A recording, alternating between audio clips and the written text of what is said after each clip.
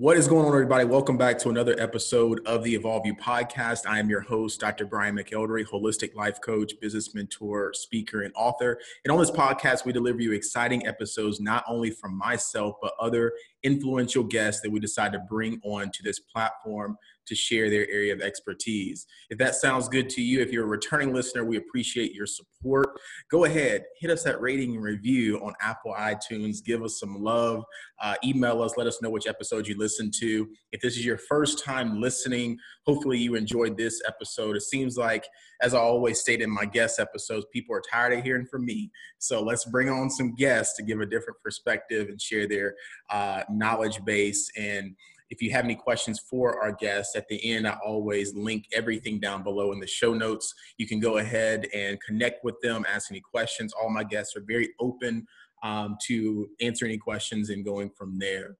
So that being said, let's go ahead and hop into today's episode where we are, as you know, we are a podcast delivered specifically for enhancing and evolving you into the best version of yourself through personal development, business, and health. So that being said, on this particular episode, we're going into more of the business aspect, but the personal development is a little as well as we highlight our guests. But we have some actually, let's not even go there. We're going to start off with Forbes 30 under 30, okay? We're going to start off. We're going to talk about that. We're going to go ahead and lay that out on the table that, I call Yvonne a new friend via all the good things that I've heard from LaDante. I'm going to let them introduce themselves, but I don't want to say too much about them. I'm going to let them speak on it. But these are two founders, two African-American brothers that have founded a venture capital firm, New Age Capital, and they're doing amazing things for our own communities and the Latino community, and just giving the opportunity for minorities to excel in the area of business entrepreneurship and specifically other areas as tech. And I'm gonna let them expound upon that. But I just want to go ahead and welcome them on to the podcast, LaDante and Yvonne. What's going on, brothers? Hey, man. Thanks for having us. Thanks for having us, bro. Appreciate you. You got it. So we're going to kind of bounce around. This is actually my first time actually having two guests. So if you guys are listening, you hear three voices. I'm going to go ahead and ask each of LaDante and Yvonne kind of their story briefly about, how they can kind of collaborate on this and just kind of maybe talk to each other, how you guys got into this, where you're from, and how this came about a little bit. For sure. I can go first. So I'm LaDante. I was originally from Tucson, Arizona. I lived in Arizona for about 8 or 9 years. Ended up moving my parents divorced, so I ended up moving to Dallas, or Arlington, or right outside Dallas, Texas, from like 98, 99 to 2001. And then I moved to Philadelphia, which is pretty much where I grew up, or at least that's where I claim. Went to middle school, high school, and I ended up skateboarding, falling in love with filming and skateboarding. Wanted to ultimately just be have my own video production company doing like skateboard videos. But I ended up starting to get a lot more in love with filmmaking and storytelling, and ended up going to college for that. So I studied communications and film, and my whole goal was to just come out of college and have my own production company and tell the stories that I wanted to tell. Spike Jonze and Spike Lee being my two favorite directors, and their styles, how they tell their stories, and the breadth of which they tell their stories in the different formats in terms of music videos, in terms of movies, commercials, and things like that. I always was just fascinated by that specifically. And so applied to DC, Boston College, and got in 2008. That's where I met Yvonne. Man, y'all been together for a minute. Yeah. Can't get away. I'm Yvonne Allo. I'm the second half of New Age Capital, as you mentioned. I'm actually an immigrant. So I was born in Lyon, France to two African parents, my mother being Liberian, my father being Nigerian, and migrated to the U.S. At 3 years old. Lived in New York for a bit on Staten Island. I guess you could say for my, more formative years, and then lived in Florida for a bit, but mainly, you know, grew up in New Jersey and kind of called New Jersey home. So middle school, high school, and then ended up attending Boston College with LaDante, as he mentioned.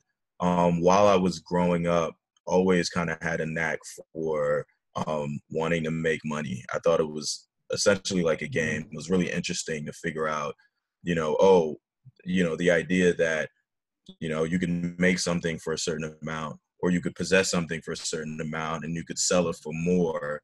And what you made in between there essentially was like your money to do whatever with. I think at an early age was really interesting. So as opposed to wanting allowances, to me, allowances were capped. So it's like there was no cap to being able to you know, use arbitrage in business building and whatnot. So those were kind of the early stages. As I got older, I think I always had a passion for like wanting to do something big and get into some type of big industry and actually create wealth. So that actually led me down the path of real estate when I really started to learn a lot about it through kind of driving around with a friend of my mom's who owned some properties in New Jersey, and I'd go with her to pick up rent. And, you know, just the whole idea that you could own that property and then, you know, people would pay you for you to then pay your mortgage, and whatever was left over, you know, you can just amass more of that money and then go and buy more properties. And essentially that's how I thought about building a real estate business. And I was super excited to do that. And I think for me, being that, you know, this was a Black woman that I was driving around with, that was kind of like my first idea of like who a real estate investor was. So I think I definitely realized it was possible for me. But then also learned about, you know, the New York real estate scions. And the goal was always to kind of go down the path of building like a really big real estate empire, starting small that way. So I ended up heading to BC to study finance. Thought it'd be kind of a good base that I could kind of do everything else on top of that was business related. And, you know, eventually that ended up changing. And then I think also going into college, you know, my perspective on all that was different because my father actually passed away a few weeks before I had to move into BC. So I think I fundamentally just viewed life differently from that point on, and really just wanted to do whatever was going to bring me, you know, joy and passion in life. But also like shit, tomorrow isn't fucking promised clearly. So I might as well do something that I feel like is worthwhile with my life. Agreed.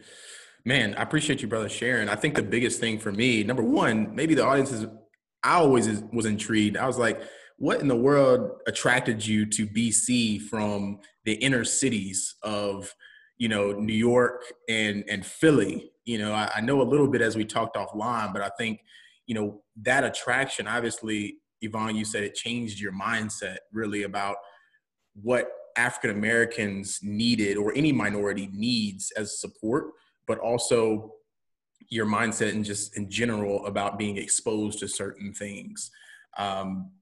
Obviously, some routes changed.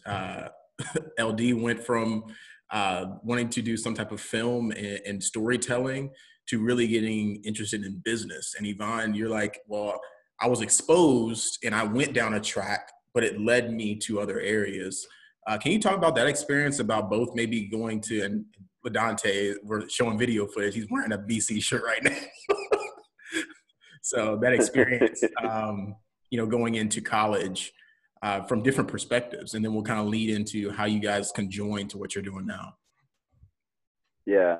I think for me, like, it's a misconception that just because you're not studying business, you don't understand business. And I think it's also a misconception that creativity doesn't lead to business. It was always in the back of my mind that I wanted to be a business owner. I just tell my story through creativity. Like my business is told through my creativity.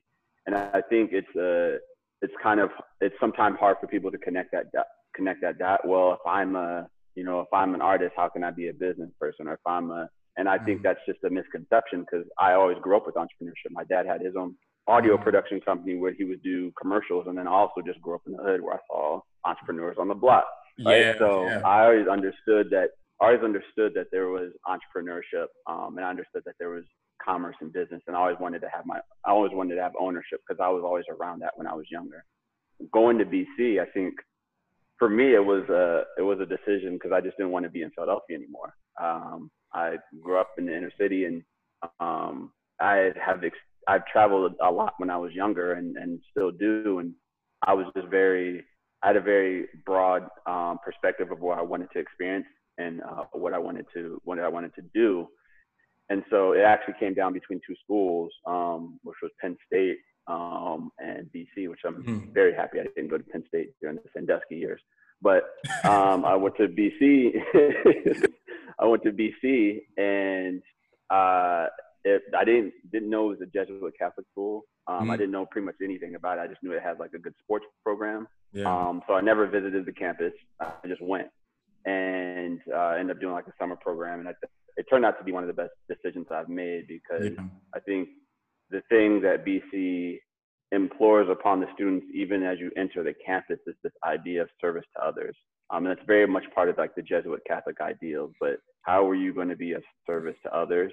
And how are you going to be a much better person and a much more whole person after this 4-year experience? And I think those are the types of teachings I had no idea I was going to get myself into, but those are the type of teachings that I think I look back on and think like, wow, it's actually shaped the way I think about how I interact with other people. It's shaped the way I think about my relationships with people, my friendships, and what the work that I'm actually put on this earth to do, and how am I interacting with people? How is that meaningful, and how is it a service to others? And so in that kind of shaped how I ended up starting my own company after graduating, which was LDM Film Perspective, which was utilizing my talents in film, my creative talents in photography and design to help tell the stories of other fledgling companies or startups that were trying to get a product out or get to market. And that was kind of probably my first foray into entrepreneurship. And then Yvonne and I would kind of tag team and kind of let him tell his story about that. But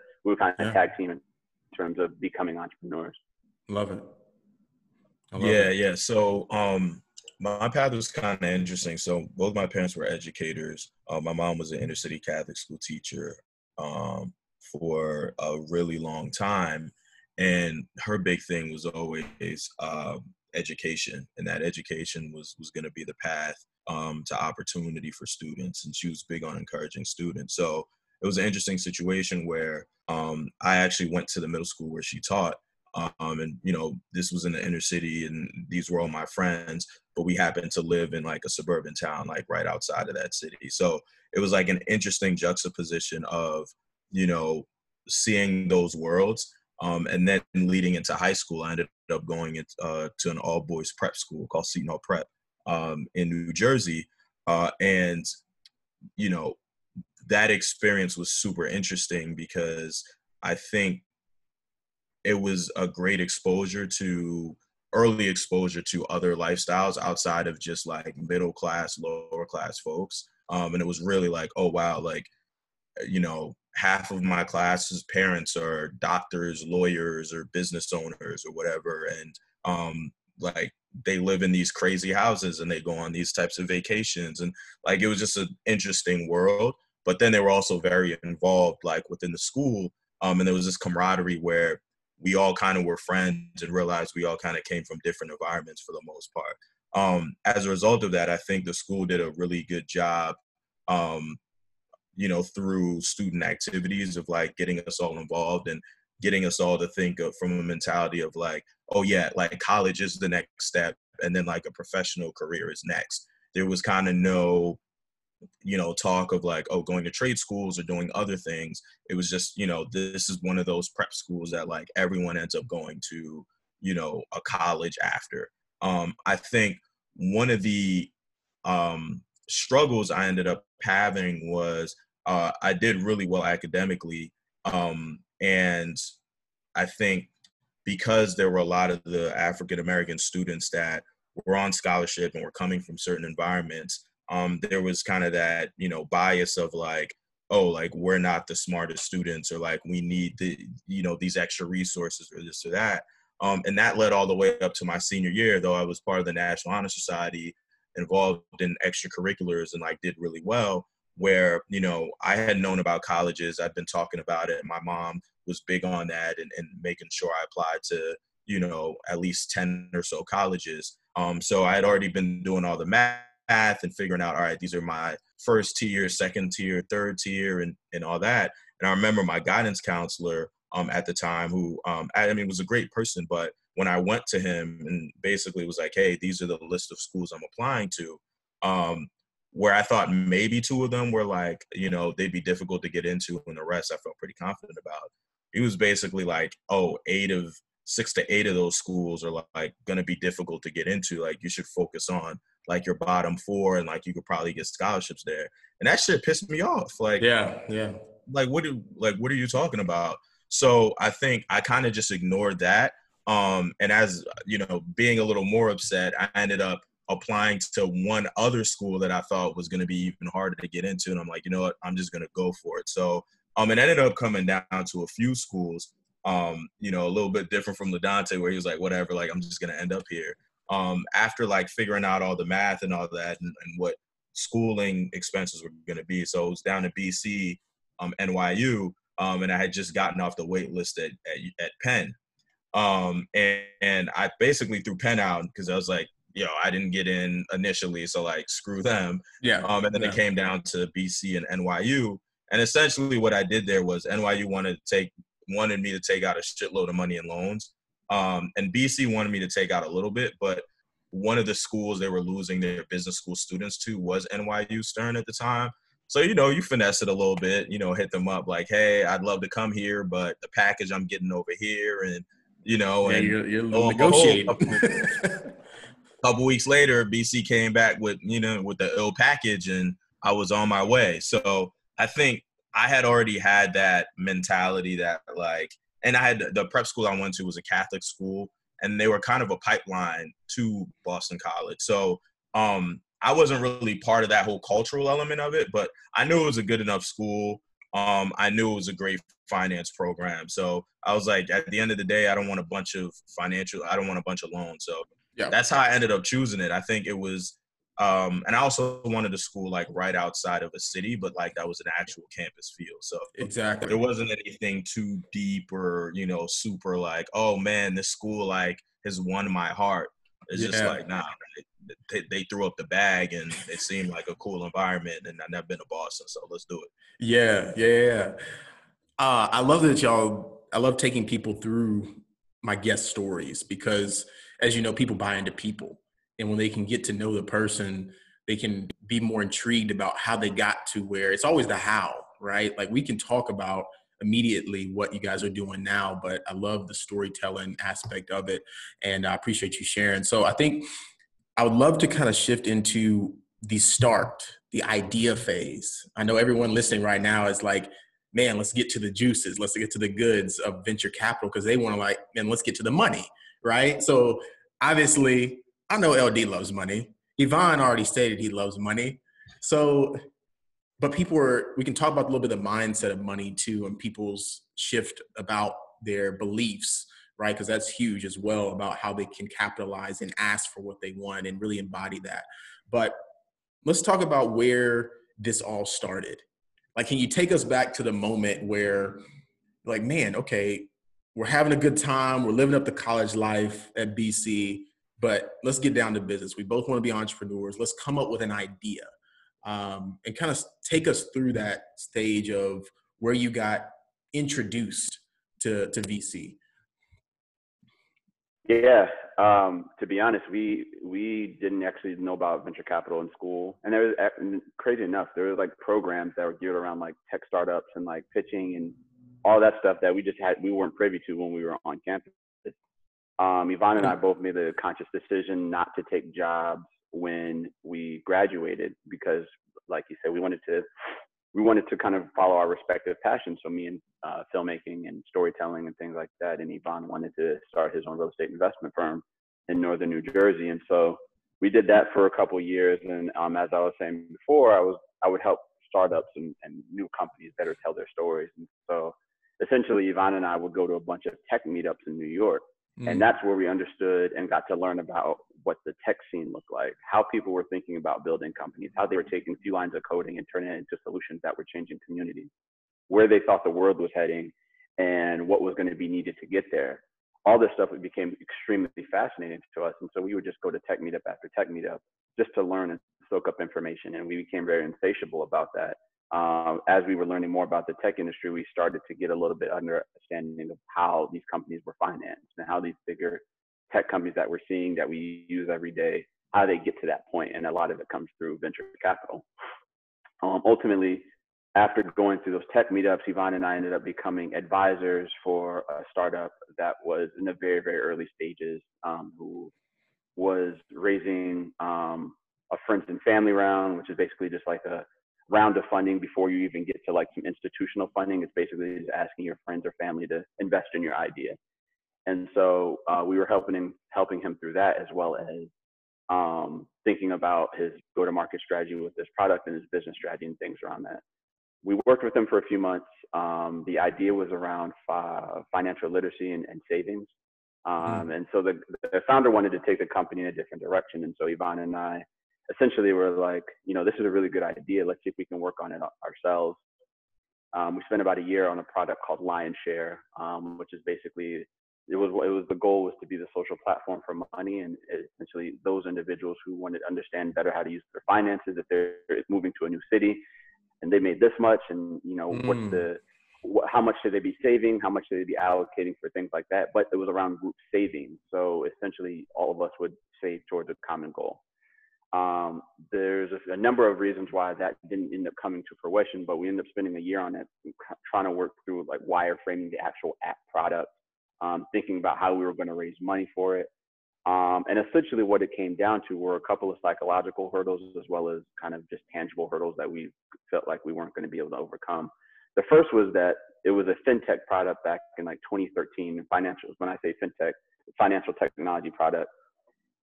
At that time, they were very expensive to get off the ground, and the customer acquisition cost was also very expensive. And so in that, there was also going to be we were going to need to raise a lot of money to kind of get over some of that stuff. The thing about us was we were two Black men who were building a fintech product. We also didn't see a path for ourselves in that space because there wasn't anybody who particularly did that. And on the other side, we also didn't see anybody that was writing checks into these types of companies, or that looked like us, that were writing checks in these type of companies. So there were very, very few, if not any, Black individuals who were writing checks, and there were very, very few individuals who were building the companies. So oftentimes it's very hard to kind of chart a new path if you haven't seen one laid out before you.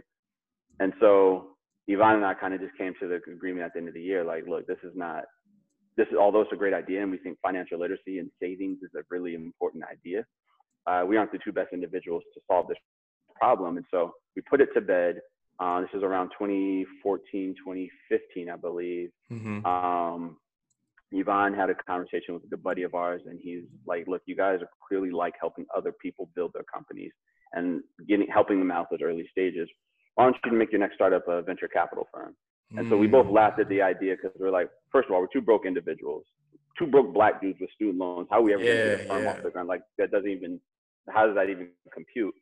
But he was like, no, I think you guys, there's something there. I think you guys, there's something unique about what you guys have. Yeah, you should take a look at it. And so Yvonne and I knew nothing about venture capital. So by not knowing nothing, we went deep into learning everything we could about it, and where we would be best suited, where we would be most valuable, and basically did a deep dive into the history of VC, to understand how firms became successful, how they make their investments, why they make their investments, what's so special about those firms, those ones who outperform and do the billion-dollar exits and things like that.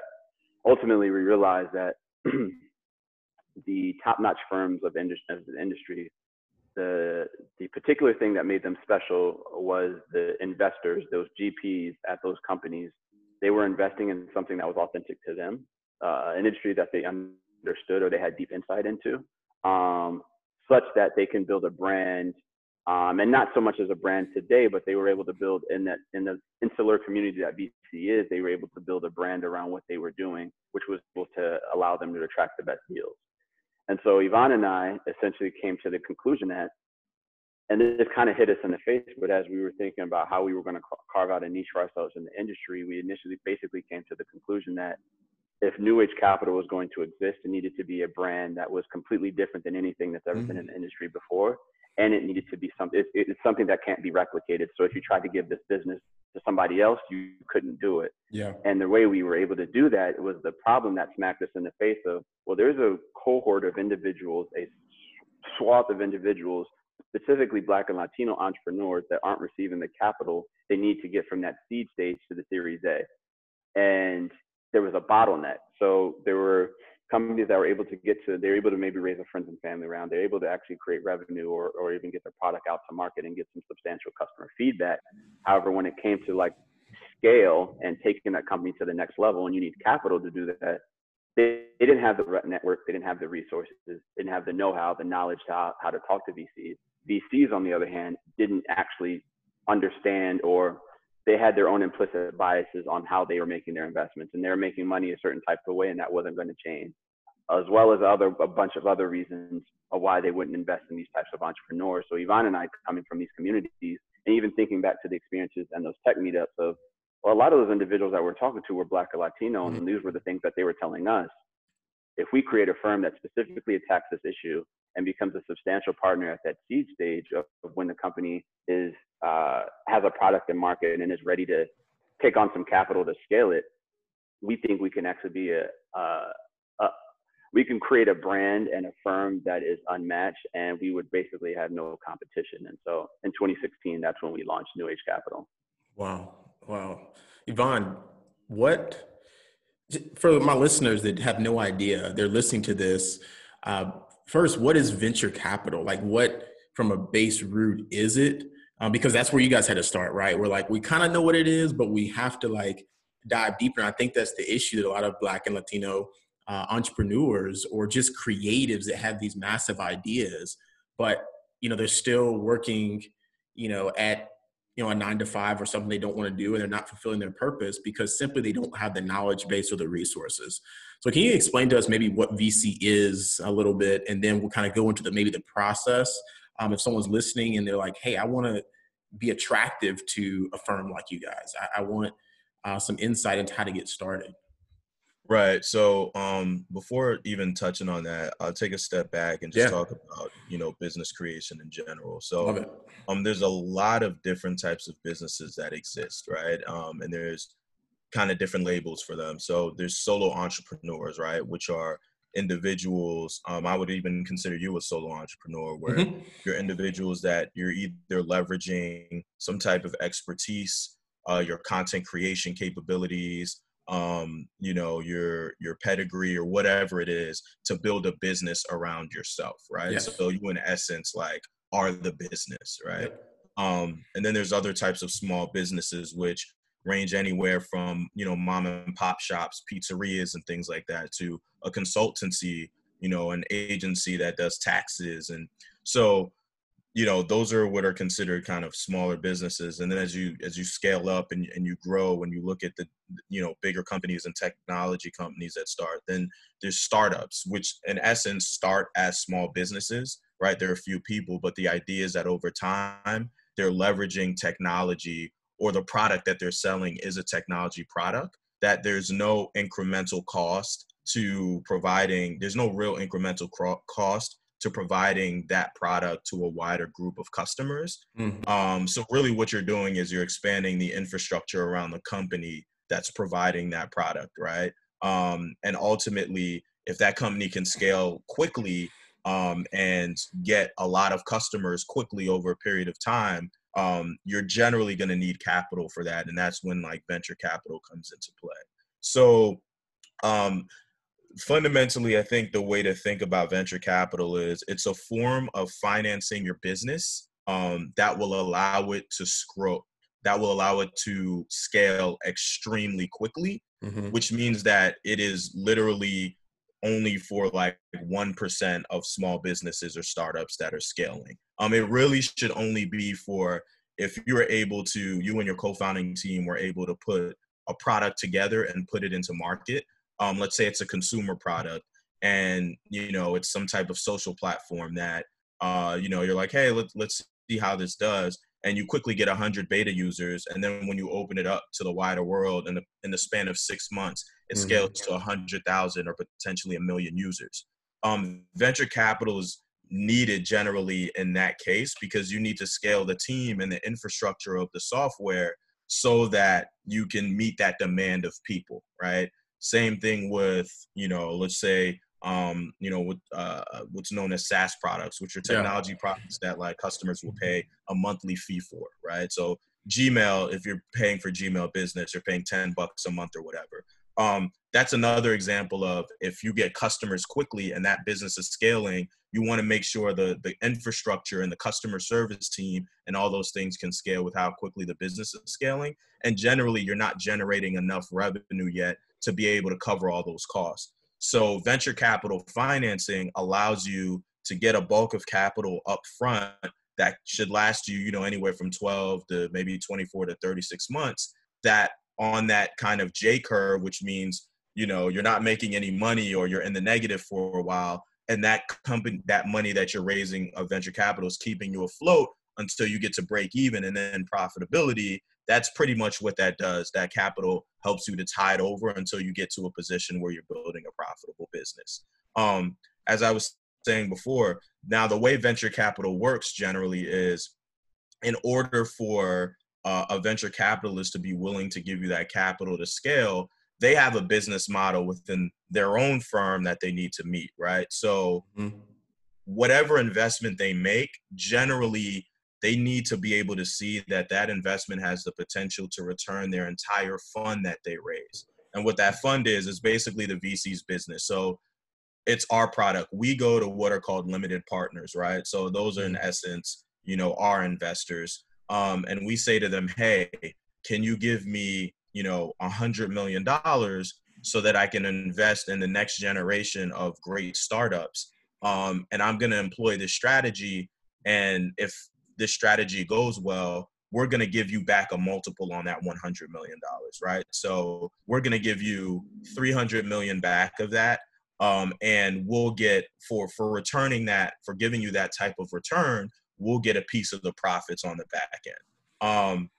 Now, in order to turn a $100 million fund into $300 million plus, which is what generally VCs target, you need to have a wide portfolio of companies, because startups, specifically at the earlier stage, are more susceptible to failing or to having hiccups or to just being sold earlier on in their life cycle. So you need to have enough chips on the table, in essence, money, and enough shots on goal. In essence, you need to make enough investments in companies so that, you have a shot of having 1, 2, 3, or however many of those, being able to get a significant return. The only way that works is generally if that investment that you make in any one of those companies, let's say out of that $100 million, you decide to invest 1 million in 100 companies, right? Yeah. Well, in order for you to return that fund, you have to believe that the $1 million I'm giving to this startup has the potential to return me $100 million. So if I'm investing 1 million in this company at $10 million, and I'm getting 10% of the company, that founder would have to sell the company or exit the company for well over $1 billion for me to truly get, the return that I need to make it worthwhile for me and for my investors, right? Exactly. So that's generally where the disconnect happens with a lot of founders that don't know about this world in VCs, because founders, traditional, you look at the stock market or just savings rates or whatever, and it's like, hey, if I could get 5%, 10%, 15%, return, those are great numbers. So a founder that's like, hey, I have a growing business, it's growing 20% year over year, and, I just need you to give me $1 million, and at the end of, 5 years, I would have given you 1.5 million back. That's a great return on your money. For a VC, that doesn't necessarily work because you're not moving the needle for them. So a lot of times within the company itself, what founders need to realize is it's not necessarily your business or that there's anything wrong with it. You just have to know, am I building the type of startup? Am I building the type of company, whether it's a technology business, at its core, or a technology enabled business? Do I have a wide enough market? Is this a big enough problem for a large number of customers? And am I charging them enough that over a 5, 7, 10 year period, I'll be able to increase the value of my company. I'll be able to increase my revenue 10, 50, 100 fold to be able to return this VC's capital. I love it. I love the detail. I think I want to shift over to LD because we're kind of getting two perspectives. If you guys can see now that we have a creative perspective, your presence and your brand presence, how important that is, but also the financial aspect, right? And both of you guys have that expertise, and I really want to bounce ideas off here. And I think for LD, what I'm getting a lot of times is you guys are working together when you're looking at founders and companies. Either you're going out and seeking or they're coming to you. And obviously you want them to have a presence about them. And LD, with kind of your creative experience, what are you looking for? Or maybe what do you see lacking in some of these founders that, you know, they may have a great idea, but they just haven't put all the pieces together to really create that presence that they need. Maybe it's not enough time. You know, that they've really been telling a lot of people or getting the idea out there, or their branding is a little off. What are you seeing in maybe the companies that you invest in? You guys can go look at their portfolio on their website, but just kind of maybe go from the creative brand aspect of maybe what you're looking for, maybe what you've seen lacking in some of the consults that you maybe have had with some of your portfolio investors. Yeah, I think in the startup space, especially at the early stages, it's exciting if you can see a company that builds a brand and they're able to build a following. I think that's great. But the thing that I think we see that is lacking is how entrepreneurs are telling their story. And if you're going to be vying for money from any type of investor, it's very important that you're telling a story that is compelling, but also compelling in the sense that I'm bought in. As you said, you buy into people. I'm bought into what you're doing, because now you're making me believe you're the best person to solve this issue. But you're also telling the story of what this idea could be. I think the thing that Yvonne and I constantly run into, and it's very specific, to be honest, with Black and Latino entrepreneurs, and it's by way of being institutionally starved of capital. But what they end up doing is if you take that idea that Yvonne was talking about in terms of him getting an allowance and it's capped, a lot of these Black and Latino entrepreneurs think that their access to resources is capped because it has been. Yeah. And so what that ends up doing is creating a mind state of incremental growth, and it also creates a lack of growth mindset. So essentially, you come to us and you say, "Hey, I have this idea. I'm doing X, Y, and Z, and we're able to get a couple customers. You know, if I just only raise $500,000, I can get to 10 customers." And Yvonne and I take that and go, all right. So you're saying that you've been able to do this on how much money? And they'll say, "Oh, you know, I've only raised 100K or 200K. Well, what if happens if we gave you $1 million? Or what if happens if you raised 100, or, 1.5? Where would that take you?" And the entrepreneur goes, "Whoa, that's not even something I thought about," because usually they didn't have the opportunity. And so for us, when it comes to more so less about the creative, but more so just about really how you're telling your story. Exactly. That becomes very important, because that's essentially what you're doing is you're selling an idea to an investor. Of course, you're selling an opportunity to an investor. You're basically saying, "Hey, if you come on this ride with me, I'll give you a percentage ownership of my company. But if you come on this ride with me, these are the returns, and this is the outcome, and what that's going to be." And because a lot of Black and Latino entrepreneurs haven't had that opportunity, or because it's not offered to them that much, we start to see a lot of them capping how big their companies can get. And so I think that's kind of one of the bigger issues that we start to see in this industry. But that's also why we're here. Because the other thing about that is there aren't firms that look like us. Yvonne and I were having this conversation, and I was telling him the other day, I was like, "You know what I'm starting to see? You know why we don't get the things, or us as a Black community don't receive the benefit of the doubt, is because if you ask a white person, or if you ask somebody at the powers that be, how many Black institutions do they trust? Most likely, most of them will say 0. Whereas Black people are forced to trust white institutions. And so what ends up happening is we don't get the opportunity or even the benefit of the doubt, because those who have money have never thought about a Black person or a company as an institution to make money. But us, we've always had to trust the banks. We've always had to trust the lawyers. And what do they usually look like? Yeah. white people or old white men. And so what we're trying to create with New Age Capital is a new infrastructure and a new institution that other individuals that look like us can trust.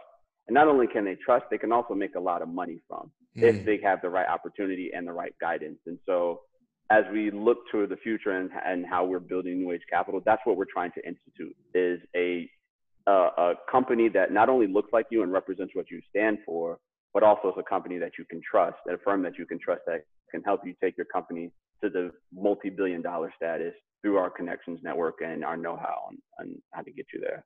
Wow. I love that you mentioned the growth mindset. I think that's a pivotal piece that I've had to shift mine over the last 3.5, 4 years in entrepreneurship. And maybe that's what you guys have to do with a lot of your potential investments in your portfolio is, first of all, how did you shift your mindset into this growth? And I know personally, proximity is power. And maybe that's a little hint.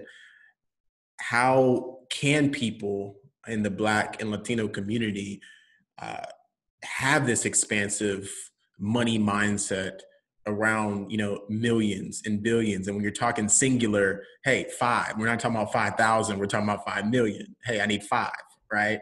So can you expound upon that a little bit about maybe how you shifted your money mindset? And if someone's listening right now and they're like, man, that's me. I just can't fathom the fact if you gave me $1 million right now, what would you do? Like, you would fumble it, most likely, because you've never been around it. You don't know how to handle it. You don't know that, how do I turn it into 2? You're thinking about going and buying whatever, right? So maybe kind of give us some insight into maybe how you have shifted your money mindset and and maybe somebody can listen and get some insight. Yeah, for sure. So before I jump into that, I just want to say just number one, like, run your own race, right? And like, know who you are, like, know where you are in your life development, like the goals you want to achieve, your idiosyncrasies, your weaknesses and strengths, what you value and what you don't really value, right? Because all of those things will fundamentally determine, how you view a lot of things in life, right? And you may not view things the way we view it, and that's completely okay. But it's really important to be educated about these other views and how people are moving, because you have to navigate in this world.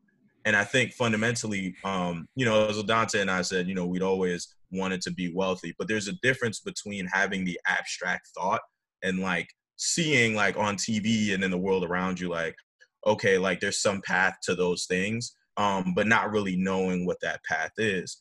And it's funny, like we talk about this all the time, but over the past 4 years or so, the exposure we've been getting to, whether it's, world-class venture capital firms and the relationships we've built there, world-class founders, and just, people that have done really well in enterprise and business, and even expanding our network of billionaires now, is super interesting. And where a lot of that stems from is, we always come from a mindset that like we deserve every opportunity we get and we belong in every room that we sit in. Now, that comes with the humility, right? Like, we've been blessed with those opportunities. So it's not like, oh, okay, like I'm here now, screw everybody else, and like nobody helped me get here. But there's this kind of imposter syndrome that a lot of people have that I think luckily for LaDante and I, we never suffered with, from the standpoint of like, we're interacting on a regular basis now and have been for the last few years with venture capitalists who invested in the Ubers of the world and the Facebooks of the world and Instagram and Instacart and all those things. And we're interacting with, venture capitalists whose firms manage over $10 billion in funds and assets and things like that. And we've interacted with billionaires. And fundamentally in each of those settings, what we always try to glean is like, we'll ask questions like, how did you get here? How do you think about these things? And it actually took some of our mentors pulling it out of us. When we initially started 4 years ago, it was like, oh, we're trying to raise this size fund. And if we'd be able to do this, oh man, it's going to be lit. Like we'll be balling a little bit. We'll be able to invest the way we want to invest. And now we look back and we kind of laugh at that, like, because it's like we're aiming to raise a way bigger fund. We're going to be closing a way bigger fund because the opportunity is bigger and we have the confidence in knowing how to deploy it. But we would have never gotten there without people kind of embedding in us like, hey guys, this is cool, but like, this is a bigger opportunity, or like, oh, you're going for this, but you'll likely, raise more than that. And you'll have to learn how to manage it. And it's pretty much forcing yourself to learn that discipline of like, no, like the more opportunities I get, the more blessings I have, like I need to know how to deal with that so I'm not fumbling the ball. And I think the one way to kind of help you do that, along with people actually sharing it with you, is that daily manifestation and like thinking about like, oh, at the point when I'm 10x where I'm at right now, how am I going to think about my decision making? Mm-hmm. Oh, what would I do in this scenario? Like you have to start having those conversations with your peers, your mentors, your friends, your business partners now, so that when that comes, whether it's in 1 year or 10 years, it's like, oh, we here. Like we our minds were already there. We were just waiting for life to catch up. Exactly. And then when you get there, it doesn't mean now, oh, we've reached these goals. It's like, no, you got to constantly set new goals. And, for us, I think one of the things that's helped us is, all right, we had a baseline goal of like the impact we wanted to have for our families in our communities, right? And a baseline goal of wealth we wanted to create. And as our mind has been expanded and we've now been exposed more to what technology can do for the world, and our ability to build technology and our ability to galvanize other people to help us, build a company around that or scale a company around that. Now our mindset has even expanded as to, wow, we were trying to do a savings app before, but like, what's a different, more impactful way we can do something else that'll allow us to really impact communities the way we want? And I'm sure a decade from now, when we're 40, the goals we'll have then like are probably not even thinkable to us right now, but that's the idea. And we have to, it only happens from what LaDante was saying. We give each other the benefit of the doubt. We give ourselves the room and the space to make mistakes and to learn from those mistakes. But to know that like we have the capability of being world-class at whatever we want to do and competing with these institutions that have not valued us in the past. That all comes down to mindset and the series of micro decisions you make every day and the energy you keep around you and the people you keep around you. Because at the end of the day, you could also go down the path of victimization. Look, let's be real. There's a lot of fucked up shit that's happened to our people for time and time and time and continues to happen. But if you stay in that space of it's never going to get better and like, oh, I'm trying to do this and, they're not going to ever break me through. Well, then your mind isn't even thinking about that potential opportunity that, if you just open that door is waiting for you. Because you're still kind of fixated on where you are. So that's kind of where we try to always impart that upon others and share that with each other on a daily basis. Wow. Yeah, and I'll add to that too. I think as Yvonne was saying, like having those conversations, we've probably spent over hundreds of thousands of hours and literally on the phone since 2012, 2013, something like that. We would talk for 3-4 hours and we were just like, yo man, when that time hits and we got X, Y, and Z, I can't wait till and it's constantly reminding us of like, we're moving towards the goal. But the other important thing about that is, and Yvonne nailed it on the head at the beginning, you have to know who you are. We also understood that we were going to have to make sacrifices as our friends were maybe going down the path of like wanting to start a family at 26, 27, whatever, or getting married and things like that. Yvonne and I were like, well, as nice as maybe that is, that's really not on my priority list. And also that's just something I'm not focused on. So I'm going to have to sacrifice that. Or I'm not going to be able to go out every single weekend and spend my money on this and hang out with my friends because this is what we're focused on. And so, and even thinking about growth mindset and thinking about opportunity, you also have to think about sacrifice. And like Yvonne said, it really comes down to what do you want in life? What is it that you actually want and how are you going to get there?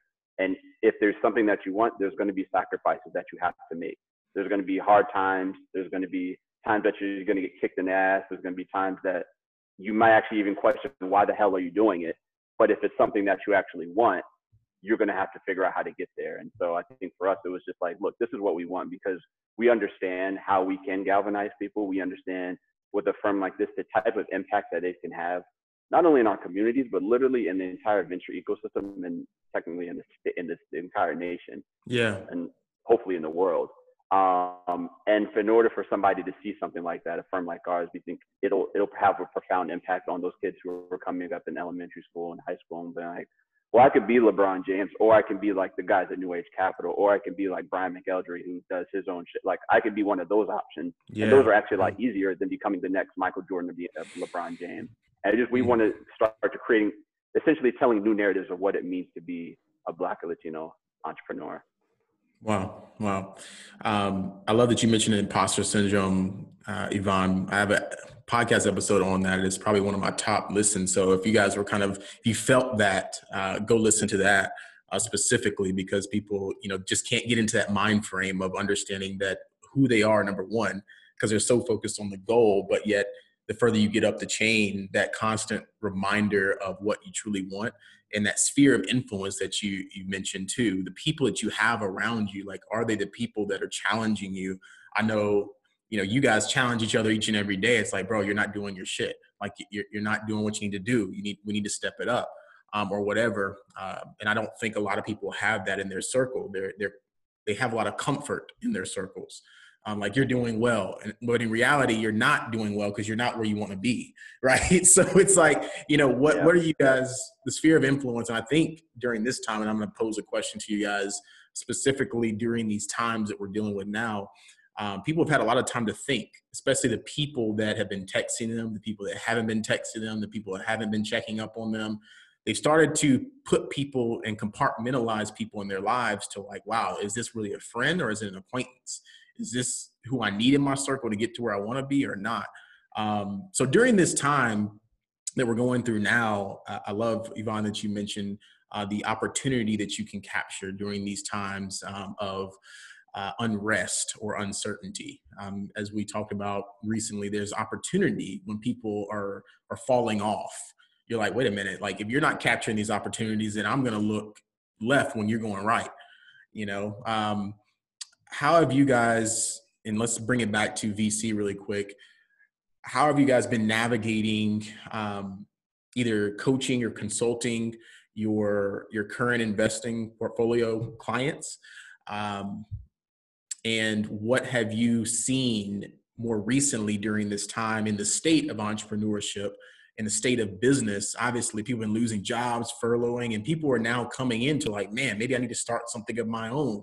But as we talked about, that goes back to what you were saying, and knowing yourself, and there's a whole process before even getting to the idea and even up to where you guys are now, right? So what have you seen during this climate in the state of your industry, or entrepreneurship in general? For us, I think once everything kind of shut down, and pretty much a lot of investors did this, basically we had to check in on our portfolio. How are they doing? What is it that they need? Is it capital? Is it a sounding board? Is it introductions? What is it? Essentially just trying to be a resource to our investments in our portfolio. And I think what we started to see, I think overall what we started to see is a bifurcation of what is actually a sustainable business and what isn't. And especially in the tech industry, what we see, especially over the last, I would say 10 years, is just a lot of businesses that were funded, but they were funded on a very, very brittle foundation. A lot of capital was infused into the company so they can get big and big and bigger, bigger and bigger. But it wasn't actually making money. And I think for our companies, and what we always, Yvonne and I always like to say, is we invested in real businesses where a product is being sold and somebody is buying it, and whatever you're selling that product for, you're making more back when somebody purchases it. Like that's simple. And I think the thing about what the type of companies we've invested in is that most of them are sustainable businesses. And so when COVID happened, most of them were like, well, yeah, it would be nice to raise some money, but we're good till next year. Like we'll be fine. We have enough money in the bank. We may want to try to raise a little bit more just to be safe, but we've been operating businesses because we haven't been able to get the capital that we needed. We've had to operate our business in an efficient manner and be capital efficient. And so a lot of our businesses are doing really well. Some of them have made a couple of pivots and and actually have done some amazing things in the communities. We invested in a company in Minneapolis, which is kind of like the heart center, the heart of what's been going on. And they've made some amazing pivots. They were a co-working space, but ended up turning their co-working space into like a drop zone for like different goods like diapers and toilet paper and things like that for the community. But I think for us, it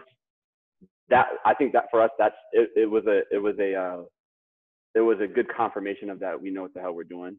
Like, we're investing in businesses that are real businesses. And I think that's the stuff that also makes us very happy, because it's our people who are doing it. And so I would say just in that regard, that's been kind of what's happening. I'll let kind of Yvonne speak on a broader scope. Yeah. So I would say,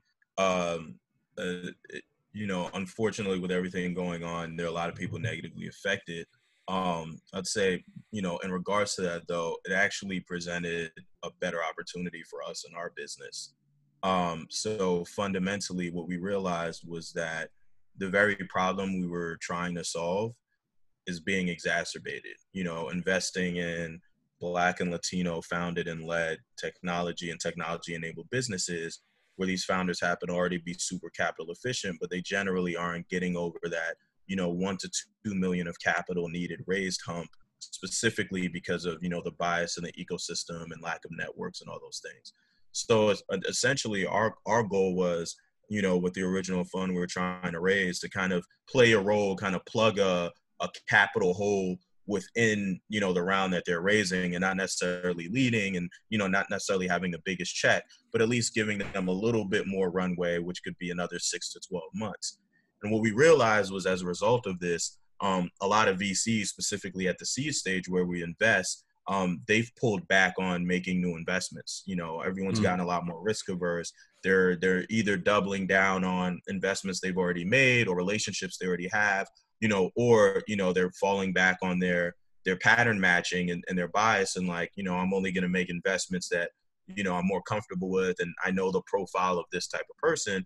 And, unfortunately, which happens to be the case, we're never the profile of that type of person. So what we realized was, phenomenal businesses founded by Black and Latino entrepreneurs haven't stopped. They're not going to stop, and they're going to continue to accelerate. So instead of us kind of trying to, carve a little piece and plug a little hole, like, what if we plug the whole hole, right? Like, what if we end up becoming that staple anchor check in that round that you're raising, that whether it's just us investing or us and, and some co-investors were able to fill in the rest of the round, like, you're good to go. After you come through New Age Capital, there's no more, I got to go through another 3-month process of fundraising. But now, like, it's kind of a one-stop shop, and now you can get back to work, and we can start adding value from the growth mindset standpoint and, introducing the customers and all those things. And what that allowed us to do was actually, size up our fund so that we can write those checks. And surprisingly enough, we've gotten a 10x better reception for that strategy from potential LPs, potential investors in our fund, than we did from the smaller size one. So I would say that's the one good thing that's really come out of it. It's going to allow us to essentially build a bigger business that we think, is going to kind of spearhead the brand to kind of a level where it's going to be unmatched, as LaDante talked about, and we're excited to hit those milestones. Love it. As we're wrapping up here, guys, I think, as I've been contemplating what you've been saying, and I always revert back to my listeners or watchers if we decide to release the video footage, is I'm thinking about what they're thinking about. We've got people on here probably that are entrepreneurs in the starting stages that want to get to a meeting with you guys, right? They just want to get to the stage where, man, I want to make sure I have everything right. And then we have entrepreneurs that maybe have been making $1 million a year in revenue or plus or whatnot, that have come onto this podcast and are listening for the first time and are saying, man, I didn't even know New Age existed until maybe I saw in Forbes. And, now you guys are at the elite of the elite and they're scared to talk to you, So we want to make that introduction, or we want to make a safe space, but also a challenging space to, if you could expound upon and maybe give some clarity as to what maybe a starting entrepreneur or somebody with an idea phase, where should they start? Maybe we've already talked about that a little bit. Or maybe if you want to go into the entrepreneur that's a little bit more seasoned, and maybe it's more specifically, you guys can look on the website down below in the show notes, but what type of companies? Because, I could come to you and be like, hey, I want an investment, but you're like, no, not necessarily. We don't invest in solo entrepreneurs that are doing consulting and coaching services, but we're looking for more tech-based or maybe other industries. So if you could lead us off with that, and then we'll kind of close it out with some lasting words from you guys. For sure. Yeah. So, I mean, you hit the nail on the head. A lot of it is on our website, newage.vc, but I'll expound upon that a little bit more. So first and foremost, I'd like to say that LaDante and I try to make ourselves, as approachable, and as accessible as possible, because we know that's not very common in the VC industry. So literally, like, we have a contact form on our website.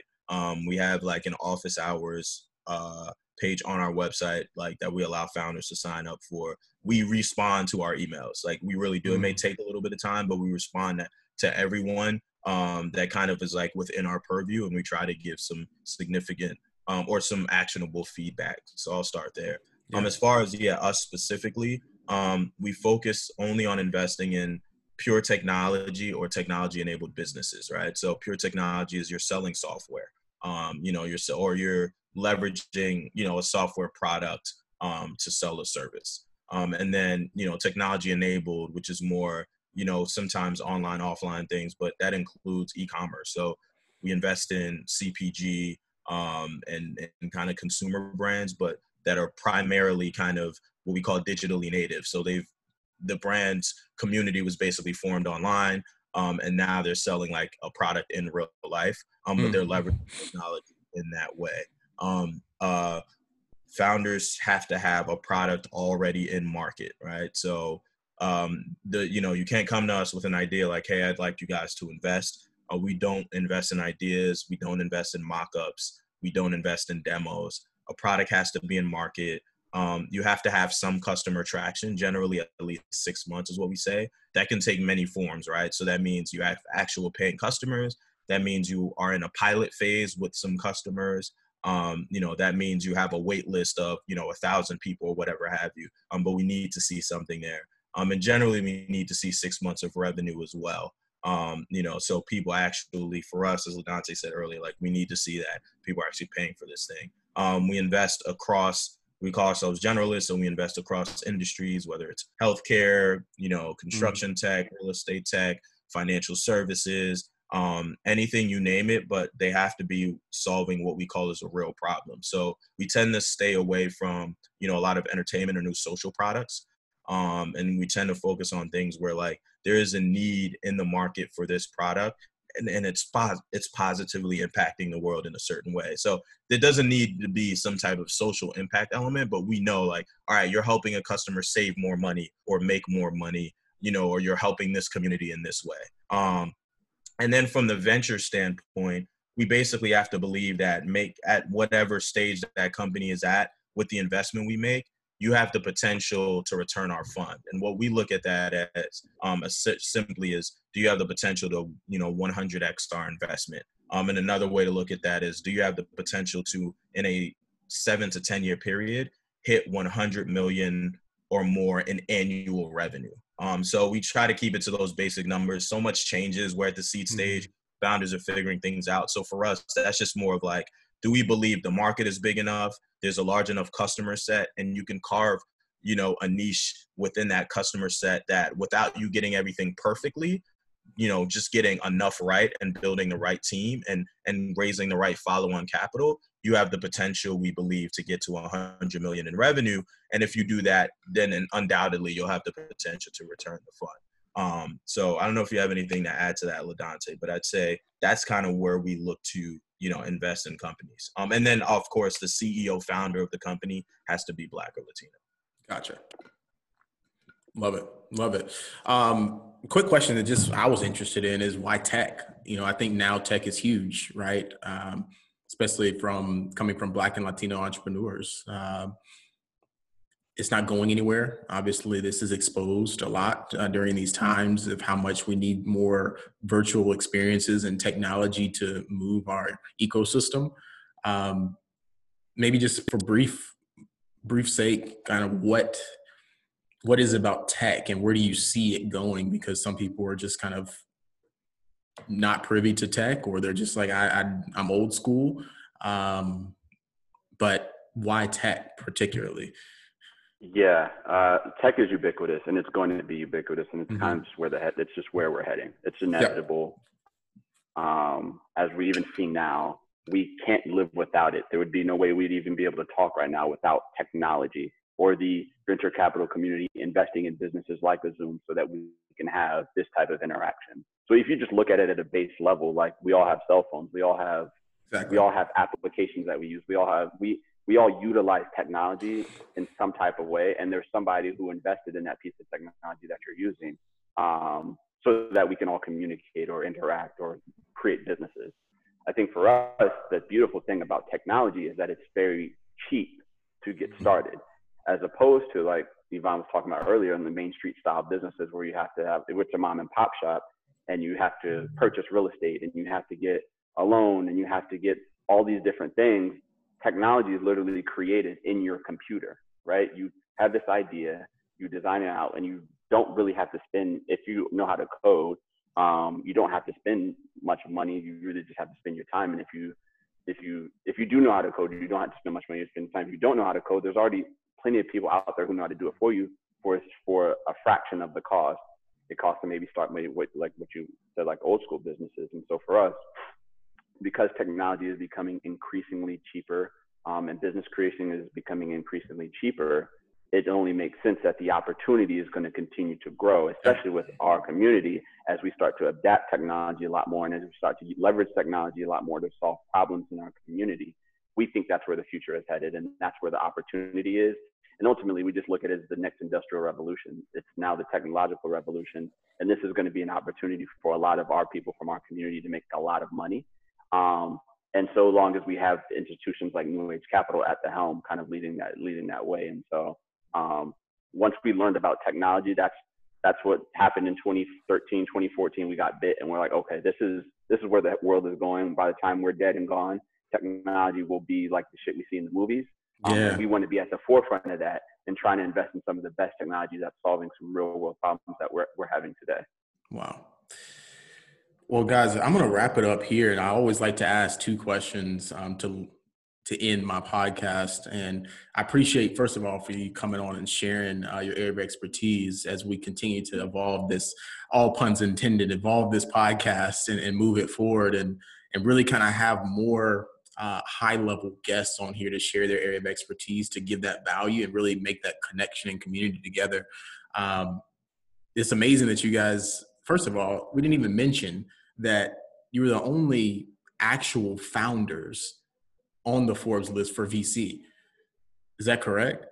Like the only guys, if you don't realize that, there were a lot of partners, a lot of people associated with firms, but were you the only founders? I think there were a couple of firms. Okay. Yeah, there may have been a couple other firms, but ain't nobody like us. So. Exactly. Only brothers, African-American founders, which was a feat. So go check their article out. Go check them out on Forbes. Go check out their website. But I like to ask two questions, and that is, how are you evolving? How are you growing during this season? And then just some lasting words for us, if you have any, of just leaving somebody with something. It could be VC, it could be personal development, it could be whatever you have. I'll say one of my favorite Drake quotes. Yvonne and I often speak in Drake lyrics. One of my favorite quotes is, how you're going to make it to the top by just fitting in. And we constantly think about that every single day.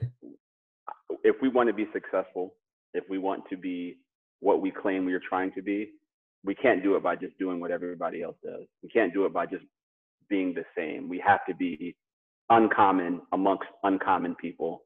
And that's kind of like my daily mantra. What are people doing, and what are people not doing? I'm trying to do what people aren't doing, because that's where I can play in my own lane. That's where we can shine. And so yeah, I'll leave you with that one. Yeah, LaDante hit it right on the head. I think I just add to that I think our process every day is just like how do we continue to enjoy life by doing dope shit? We really enjoy what we do, and it's not always easy, but to be able to laugh about what's going on, to be able to be in the heat of work, cranking out work and still be joking around. Like, we deeply enjoy what you do. Like, you have to enjoy what you do or find some type of enjoyment in it to continue to do it over long periods of time and to continue to get better at it and challenge yourself. And then the last thing I would say, quote I would leave you with is from Rick Ross, Gabos, the game ain't based on sympathy. And fundamentally, I think the way we look at life sometimes, we're deeply empathetic. We care a lot about, what's going on, other people, and impacting our communities. But there's something I want to be like super clear about. Like, no one owes you shit, and no one's responsible for your happiness. No one's responsible for your goals but yourself. And if you wait on life to happen to you, it's going to continue to kick you in the face. So the game is not based on sympathy.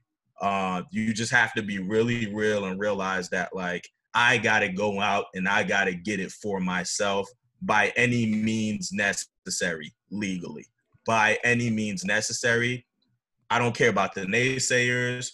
I don't care about what my family thinks. I don't care about what my girl thinks. I don't care about, what my dog thinks. Like, at the end of the day, if I know I'm making the strides to better myself and to really achieve my goals, I don't care who's in the way or what's in the way. I'm a shark and I'm going for that because the game ain't based on sympathy. Wow, it's powerful, man. Both of you guys, I just so grateful to have you on and for you sharing your area of expertise. And again, I always leave my audience with connecting with any of my guests down below in the show notes. Okay. All right. So thank you guys for coming on. I appreciate you and just sharing your area of expertise. And I think it was very valuable for anyone listening, hopefully. Connect down with my brothers down below in the show notes. All their information will be down in there. Connect with them, shoot them an email. Just let them know that, hey, I tune on to your podcast and I listen. I think that is very valuable first to see that what type of people are really tuning in, and maybe it might be some potential future portfolio clients of yours, who knows? But I just appreciate each and every one of you for listening to this episode. If you did enjoy it, go ahead and leave us a rating and review on Apple iTunes. Let us know you listened to this episode and maybe how it helped you out. And that being said, thank you guys for listening, and we'll see you in the next one. What's up?